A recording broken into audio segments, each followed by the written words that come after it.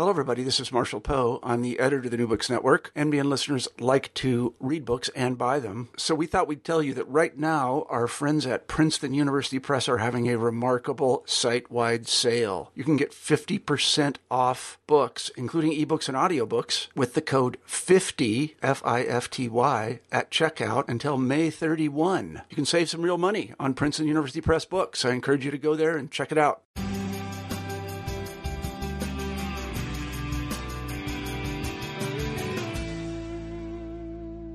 Welcome to the New Books Network. I'm Stephen Pimpare, host of the Public Policy Channel.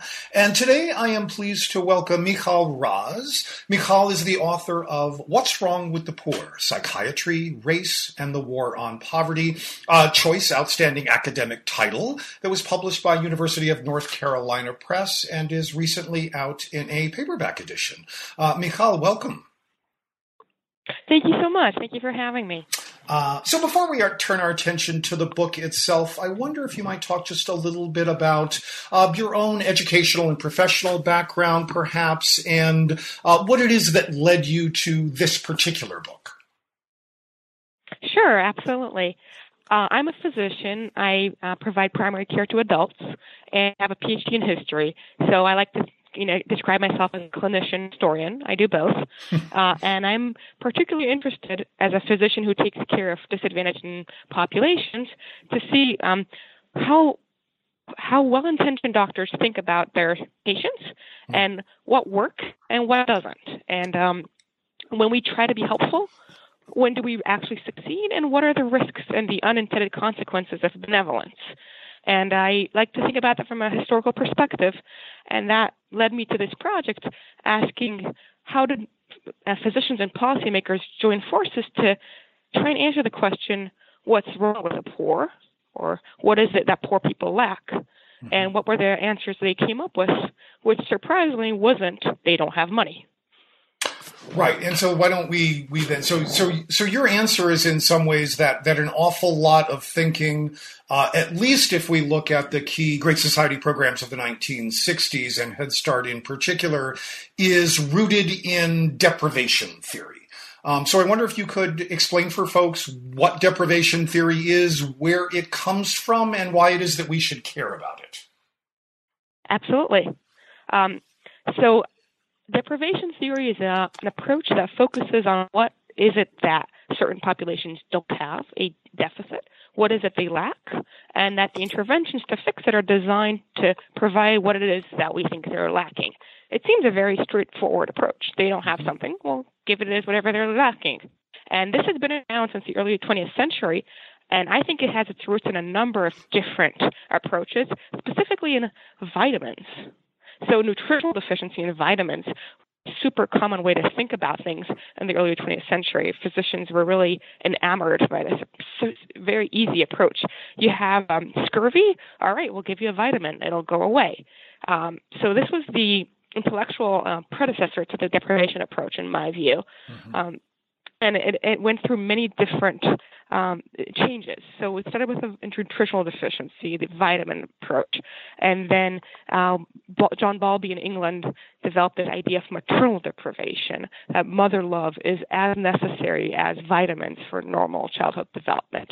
And that went and developed across both sides of the Atlantic. And in America became pretty popularized by Mary Ainsworth. So we're looking at vitamins, then we're looking at maternal love, and then in the 1950s and 60s, we started with sensory deprivation experiments. What happens when we raise mice in complete darkness? What happens to the monkeys who are held in a cage with no stimulation?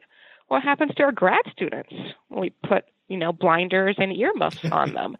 And this really went well with Cold War science experiments and even approaches to torture and sensory deprivation at the time.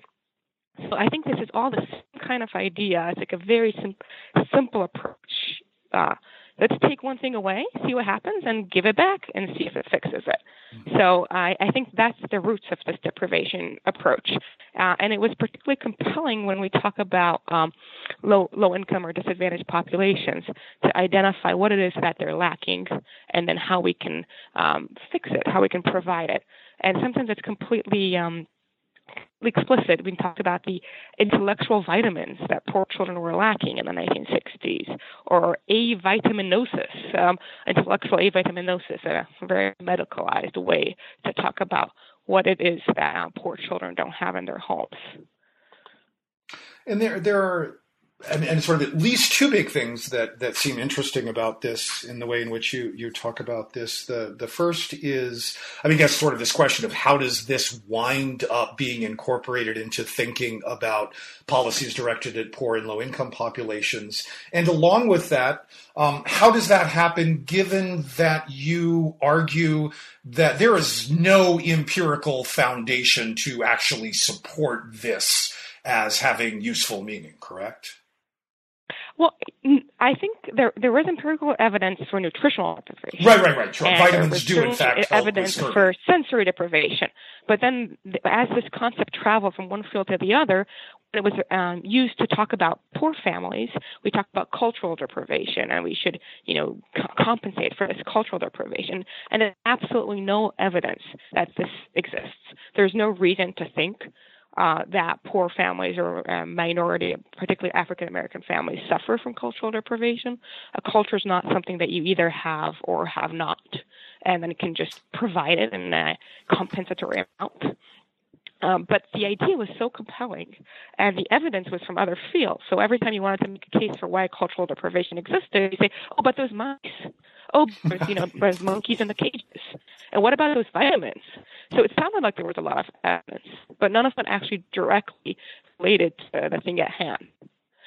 But it did sound like a catchy idea. It seemed to make a lot of sense. It was something that was easy for physicians to promote because it was something that they were familiar from their concepts of, vitamin deficiencies and nutritional deficiencies.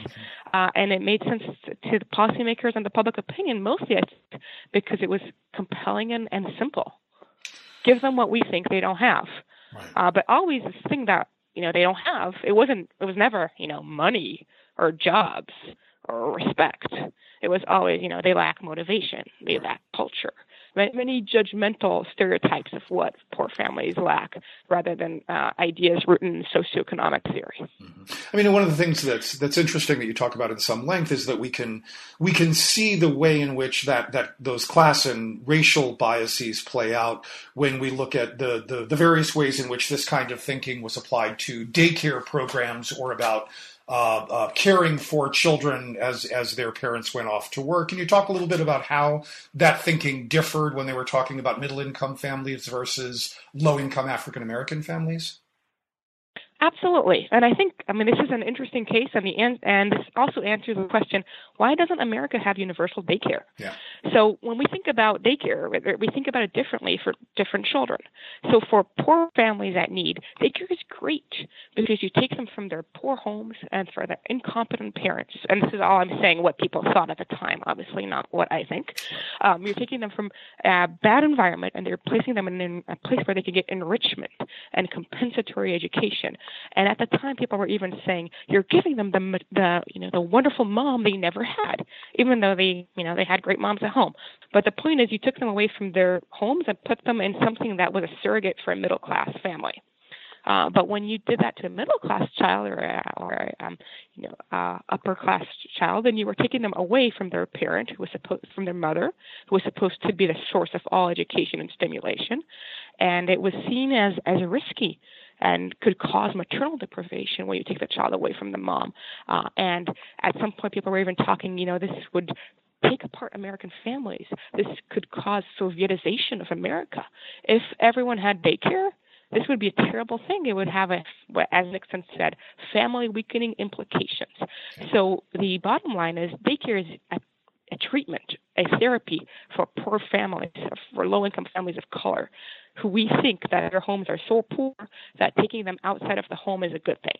But when we look at a white family or a middle-class family, taking a child out of the home to put them in daycare, that's risky, so you can cause deprivation. So interestingly, the word deprivation was used for the same thing in different ways. For poor kids, daycare fixes deprivation. For middle-class or higher-income families, it causes deprivation. Obviously, it's the same daycare, but at the core was what we think about these families, about these children's home lives, and what their moms can provide their children.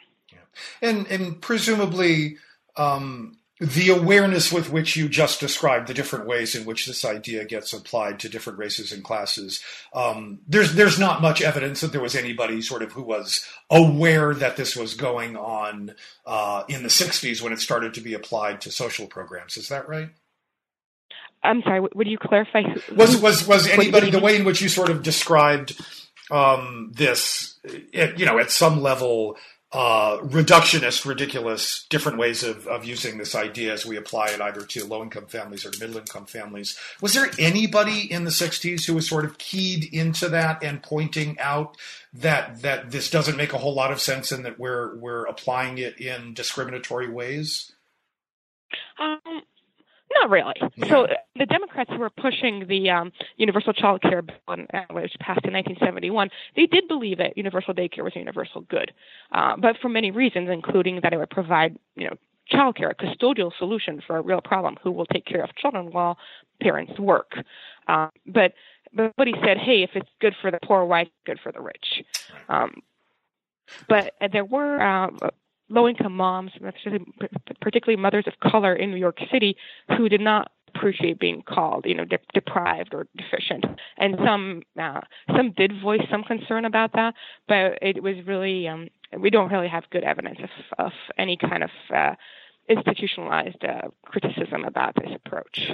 It was pretty well established, and it also made sense to a lot of people, and it also provided intellectual scaffolding to do some good in the world. So Diane Ravitch, who is an educational historian, says compensatory education is a misnomer. They were giving children, good education. So why argue? Right. So that's kind of people weren't saying this is bad because it had a good outcome. You were giving children educational opportunities they lacked. But in the book, I ask, well, at what cost? What is at risk when we, in order to provide good interventions for low-income families, we have to pathologize them and, essentially, say their life is so terrible, we have to do this intervention rather than saying early childhood education is a universal good. It's a right. Our children will benefit from it. Let's give it to everyone. Yeah. One of the things that I thought particularly interesting and in some ways discouraging in your discussion of sort of the programs that served as the foundation for Head Start, you talk a little bit about mobilization for youth, which is, in the histories of Head Start and the Great Society is often identified as the roots of community action programs and one of the more radical ways of interacting with poor and low-income communities in New York City. But you argue that they, too, were building their thinking around variance on a deprivation theory. Yes, I was surprised. It is exactly as you say, a radical grassroots organization, and they fought against racism and stigmatization of low-income and minority communities, and they too used the same language. And I think that was a currency at the time. People were fighting for funding, and they were fighting for social approval. And if everyone was talking in this language, it was hard to stand back and say this makes no sense. This is discriminatory or this is stigmatizing. I have also letters from Black citizens. The deprivation in my community is how can we fight this? So it was also a reason to ask for funds and to mobilize. So rather than saying, my community is great, where can I get more funding for resilience or for support? My community is deprived. This is a reason that you need to help us develop our schools or give us more funding. So there's many ways to use this approach. I think we can't. It's easy for us to say, "Oh, now we know that this was now we think that this is discriminatory or a bad approach to use because it stigmatized poor people." But at the time, it's just you want to play the game. You have to talk the language. Yeah. So some of that may very well have been strategic, understanding that look, if we want to get some funding, we gotta tap. The same is arguably true today, right? There are ways in which, big foundations talk about social problems. And if you want them to fund your program, you need to use that language and convince them that you're doing work that is consonant with their understandings of where problems come from. So Absolutely. That was a party line. And if you wanted to participate in the funding that was available at the time, this was the way to couch it. These were the terms people used. But also, the way to get money for disadvantaged populations is not to say, the disadvantaged populations is deserving, we should give money because it's a question of justice, which would be perhaps my preferred approach. But to say, this disadvantaged population everything is so terrible. The inner cities are burning, American carnage. This is a time when we talk about how bad things are in order to be able to give money for it. So often, pathologizing certain members of society is the only way to turn attention to their plight and to bring money to fund them rather than focusing on questions of justice. So in this way, you wind up sort of seeing this same kind of thinking approach in things like the Kerner Commission report, correct? Yes. But interestingly, I know the Kerner Commission and the report was not well received. And I think privation theory can only take you so far. When you talk about small children and you say they're deprived, we should use this as a rallying cry to give them daycare. That's great. But when the Kerner Commission said our inner cities are deprived or falling apart, the Black communities falling behind, all of this, again, in the terms of deprivation, that wasn't enough. You used deprivation, but you still couldn't. You really couldn't rally support for millions of dollars of influx of money to help support failing communities. And some of that, is kids are cute, inner cities not so much. And some of it was a scale, how much money was at stake, and some of it was just saying sign up to the Times by the early 1970s, and we have white backlash, and what was accepted in the 1960s was no longer as compelling. Yeah. I can't in my head now get the order of Kerner Commission versus Moynihan Report, the sequence of those, but Moynihan Report came first, yes? Right, 1965. 65. And then the Kerner Commission was the late 1960s after the 1968 riot. So, do you think that part of what started to create at least a little bit of pushback into that sort of deprivation thinking was that the context changed after the Moynihan Report, because it was at least read by an awful lot of communities as explicitly racist? No, I actually don't think that the Moynihan Report changed the discourse on deprivation. I think it took more than that and more time. I think people were very enamored with the deprivation approach until the early 1970s, and I think the Moynihan Report didn't really change that much.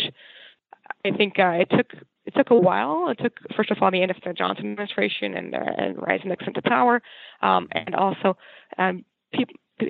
people were losing faith in the Great Society interventions. But I wouldn't pinpoint Moynihan as a point of weakness in the deprivation. I think the opposite. It kind of enshrined this idea that even when you have a family with a strong mother, a matriarchal family, as they call them, even that mom could cause maternal deprivation because she wasn't the right kind of mother. She wasn't doing the middle class kind of mothering which was a normative white standard, and accordingly, these families were maternally deprived. Yeah.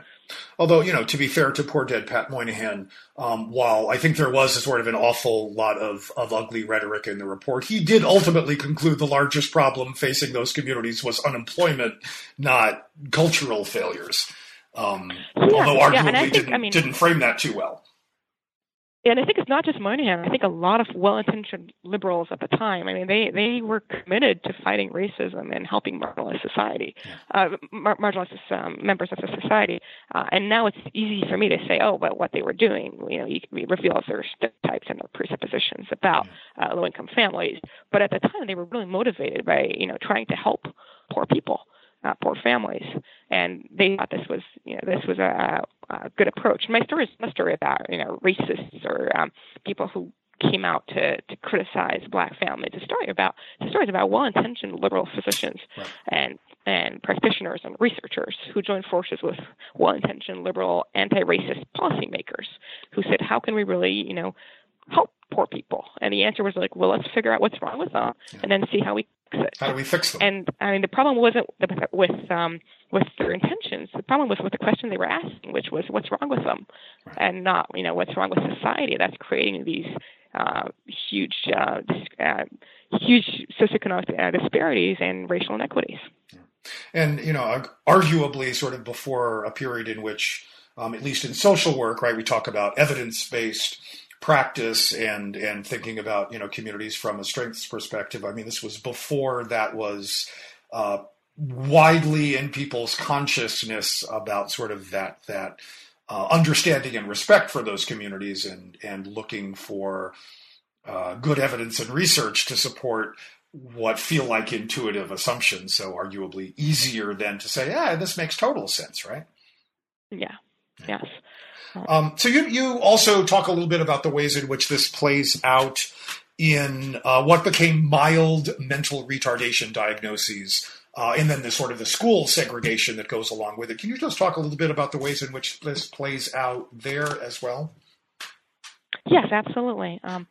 So the 1960s saw this rise of a new category, the mild mental retardation. And what really enabled this to talk about people who had intellectual abilities or perceived intellectual abilities at the lower range of the spectrum as being retarded was this idea of cultural deprivation. Because once we thought that cultural deprivation it hinders intellectual growth, and people who are culturally deprived, they must be mildly mentally retarded. Mm-hmm. And of course, this was predominantly a group of low-income Black children, and this happened to coincide, or not by chance, with desegregation. So we would have schools in which a whole bunch of Black children who had been in separate schools suddenly were mainstreamed into desegregated schools, and they would see that their scholastic abilities, or at least how their perceived scholastic abilities, were different, and they would start tracking them or putting them in different classes according to their perceived abilities. And lo and behold, we had classes of completely Black sort of children described as mildly mentally retarded, that were separated from the mainstream class. Now, some of this may have been well-intentioned. These children came from feeling under-resourced, under-budgeted schools that were segregated, and now they were mainstreamed together with white children, and they didn't have the same academic background. And they put them in lower tracks in order to help them, master the material and so on. But the result was that you had segregated classes in desegregated schools. And now that was one of the reasons that there was a group of Black families and they fought this in the courts, which brought an end to the tracking system, first in D.C. and then later throughout the country. Mm-hmm. But saying that a whole group of Black kids were retarded, I mean, that sounds absurd today. Yes and no, because of course Black children are also overrepresented in special education classes to this day throughout America. But saying that all these children would be retarded would be inconceivable, because that was the theory we had of cultural deprivation. So when we could say that they were all culturally deprived, and that's why they suffered from mild intellectual disability, mild mental retardation, that enabled us to put them apart and offer them compensatory interventions. And I'm not saying this would have racist intent necessarily. I'm sure teachers wanted to teach children at their ability, and it was better for them to teach when the classes were more homogeneous. So there were other reasons, many things at play. But the end result was, as I said, segregation inside desegregated schools. And so that has a long-lasting effect to this day on how we deal with diagnoses of intellectual disability within the public school system, which seems to be, again, an object of quite a lot of debate in these past few months. You're listening to there's another thing. I'm so sorry. Go ahead, Mikhail. Sorry. It's not enough to say, poverty is bad for kids. To say that it's bad for kids, you have to say it has a result. It has a medical result. Poverty is bad for kids, causes cultural deprivation, which causes retardation. That's terrible. Well, we're going to have all this epidemic of retarded kids, or today we would say intellectually disabled children. So it was a reason to fight poverty, but it was also a way that ended up stigmatizing huge groups of low-income Black kids.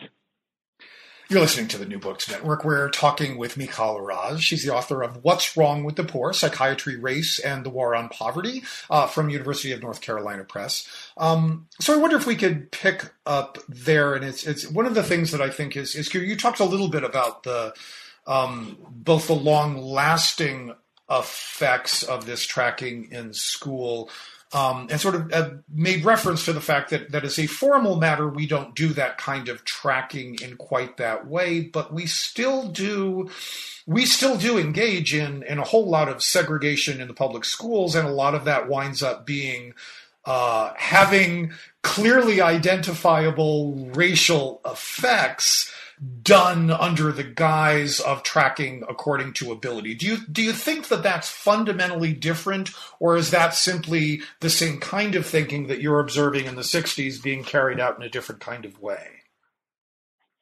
I think at the core, it's the same thing, that you have to identify a pathology in order to be able to be eligible for services. And that's in American society, that's a unifying theme, because we really have no safety network. We don't really have a robust welfare system to help poor people because they're poor. So in order to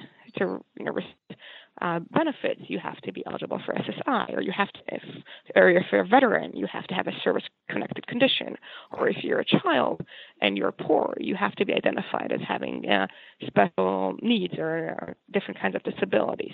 So the discourse is, instead of talking about poverty, we're talking about the perceived sequelae, the results of poverty in terms of disability, and then that's the way to be eligible for services. So in many ways, identifying children, disadvantaged children, as having some kind of intellectual deficiency or a learning disability is a way to give them services they need.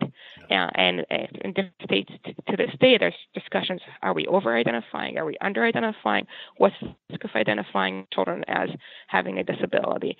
Because on the one hand, it gives them the ability it provides a way to give services that are useful and beneficial. But on the other hand, it's a way to stigmatize and segregate and separate and label. So, I mean, and I think particularly as a physician, I see this a lot in clinic, that in order to have my patient being eligible for services they need, I have to have a diagnosis. Yeah.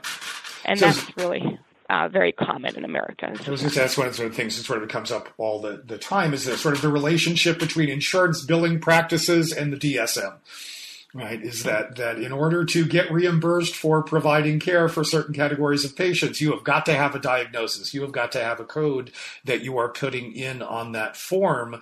So in some ways, the very ways in which we structure our social welfare programs requires that we treat people as problems, that we affix a pathology to them so that we can be reimbursed for providing care to them.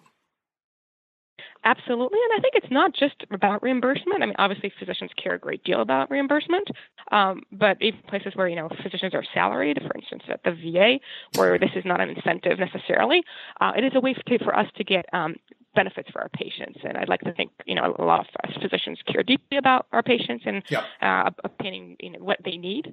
And I know for myself as a primary care provider working within the VA system, if you want your patient to get a certain benefit, you have to make sure that they have a pathology that makes them eligible to get that benefit. Yeah. And the answer is never, justice. There's no way to get reimbursed by furthering justice. So I want to, if we can, as we work our way toward the end of our time here, I wonder if we could circle back to this notion of maternal deprivation in particularly among children in low-income communities. And, when I think of, my friends with kids and sort of talking about nieces and nephews and that sort of thing, we hear all sorts of talk about, it's the verbal acuity in the household is enormously important to childhood development. And, the more words spoken in a home in early years of life, looks like creates greater opportunities for learning in the early years, which then make learning in the later years possible. We know about the consequences of poor nutrition, especially in very young children, and what the longer-term consequences are of that. I mean, I guess I'm sort of thinking of the people out there who are going to say, well, wait a minute, there really is sometimes something missing in low-income households that is, in fact, a consequence of a lack and a failure of parenting, however we identify the root of that failure. Right? Maybe it's because they don't have enough money rather than that they're bad people. But is there something to that kind of maternal deprivation stuff, or is there not even evidence for the things that I've just articulated? I think that's a very complex question, and the research on it is deeply flawed.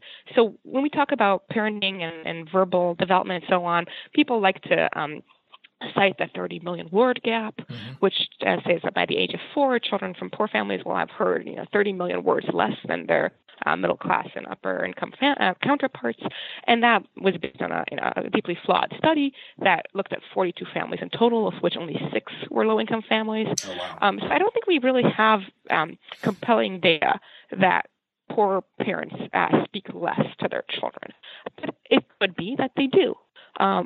I think it's also useful to ask why and what's said. So, I mean, maybe the reason that there is less verbal stimulation in poor families is because the mom works shifts and she's not at home in the afternoon because, in the fast food industry, then people work all kind of shifts and they only know that same week what their work schedule is going to look like. I think there's a lot of judgment that's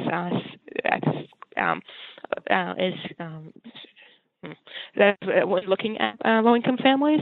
So I have 2 children, and I work full-time as a physician and a researcher. And no one asks me, when you're home, and are your children getting the stimulation they need? And you come home late. Who's talking to your children? Because the assumption is that as an educated white lady, I am stimulating my kids, and I'm doing just fine.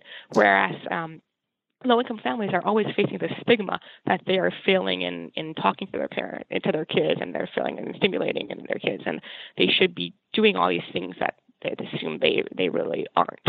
So I think a lot of it is stratified by race and class and expectations of what good parenting equals. So when you work all day and you're at a home because you're working shifts in fast food or in other kind of service industries, then that's judged differently than when you're working shifts because you're a physician or you have a different kind of, you have a highly educated job that requires you to be out of the home. But I also think that children from low-income families do face a host of different disadvantages, including nutritional deficiencies and housing insecurities. They don't have many of the advantages that middle-class families have, including private tutoring and lessons and music classes and so on.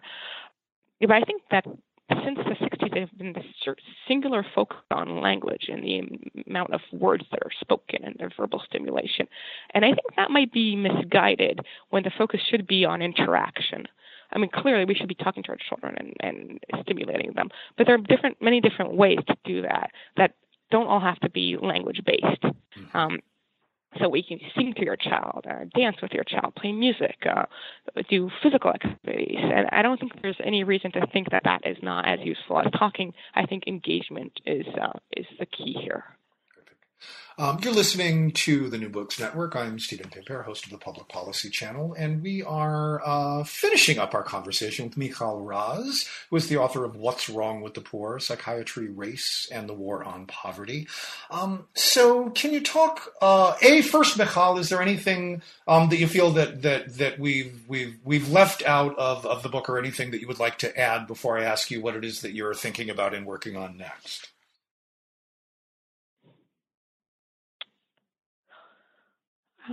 No, I think just the basic point I want to make is I think there are many different ways to have poverty interventions that are designed to strengthen low-income families. I'm certainly not saying everything is fine and dandy in low-income families, leave them alone. I think there's a way to help struggling families and help low-income families without pathologizing them. Or when we do pathologize them for strategic reasons or in order to obtain benefits, we should be very aware why this is happening and have it part of the conversation and make sure we're not just reflexively trying to point out what's wrong with poor people. Yeah. So what are you working on now, or what are the kinds of questions that you're exploring currently? So I'm writing now a new book on child abuse policy, and it's an intersection with race and class. And I think my new project shows that while we have found that that social inequities and social stressors and economic stressors have an important role in creating situations that lead to child abuse. There was, since the 1970s, there's been a push to show it as a race, colorblind, class-free, equal opportunity social ill. Mm-hmm. And in fact, the face of child abuse since the 1970s has been a white middle-class mother. But we know that that's actually not the person who poses the highest risk to children. The highest risk to children are usually in low-income families, a person who is not a blood family relative. But getting the graphics wrong has a long-lasting impact on how we think about child abuse to this day. So I am looking at why we are telling the story of child abuse as a equal opportunity social ill, why we're focusing on white moms, and what's at stake at that. And I argue that by turning it into a white problem, we set the stage for a host of interventions that actually disproportionately impact low-income minority families. So first we make a problem white, and then it impacts low-income black families. Fascinating. I hope you will come back and talk to us about it when that book is finished. Oh, thank you. I'd love to. So we've been speaking with Michal Raz about what's wrong with the poor, psychiatry, race, and the war on poverty. And I encourage everybody to take a look. It's filled with all sorts of fascinating stuff. But I think that, at least from my perspective, one of its greatest uses is offering some useful new perspective on origins of a handful of Great Society era programs, and it's always fun in both the Great Society period and the New Deal period to learn new things just when we think we can't possibly have new things to pull out of that. It's always a treat to find stuff there, so I encourage everyone to check it out. Michal, thank you so much for your time today. Oh, thank you so much. Thank you for having me, and thank you for your questions.